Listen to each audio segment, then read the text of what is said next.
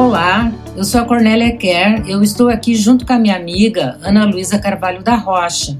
Nós somos professoras do programa de pós-graduação em antropologia na URGS, que é a nossa universidade aqui em Porto Alegre. E queremos apresentar o mais novo canal de divulgação do nosso projeto de pesquisa, Banco de Imagens e Efeitos Visuais, nesse formato, BFCast. Olá pessoal, sejam todos e todas muito bem-vindos.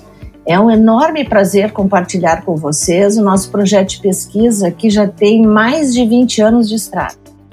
Esse formato áudio é uma novidade para nós, mas é também uma chance muito legal, muito bacana de dividir com vocês, todos e todas, as nossas experiências de fazer pesquisa na cidade com imagem. Nos programas que vão seguir, vamos contar para vocês sobre nossas pesquisas em Porto Alegre, onde a nossa motivação principal é que as imagens narrem a vida que transcorre nessa cidade. A cada episódio, vamos apresentar um aspecto da nossa pesquisa que se mistura com a nossa trajetória acadêmica.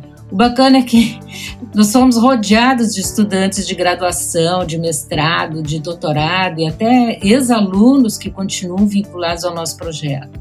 A nossa equipe está super animada para partilhar essa aventura antropológica. Nessa primeira temporada, pessoal, queremos familiarizar vocês com o que nós já divulgamos no site do BIEV. Anotem aí, www.urgs.br/BIEV.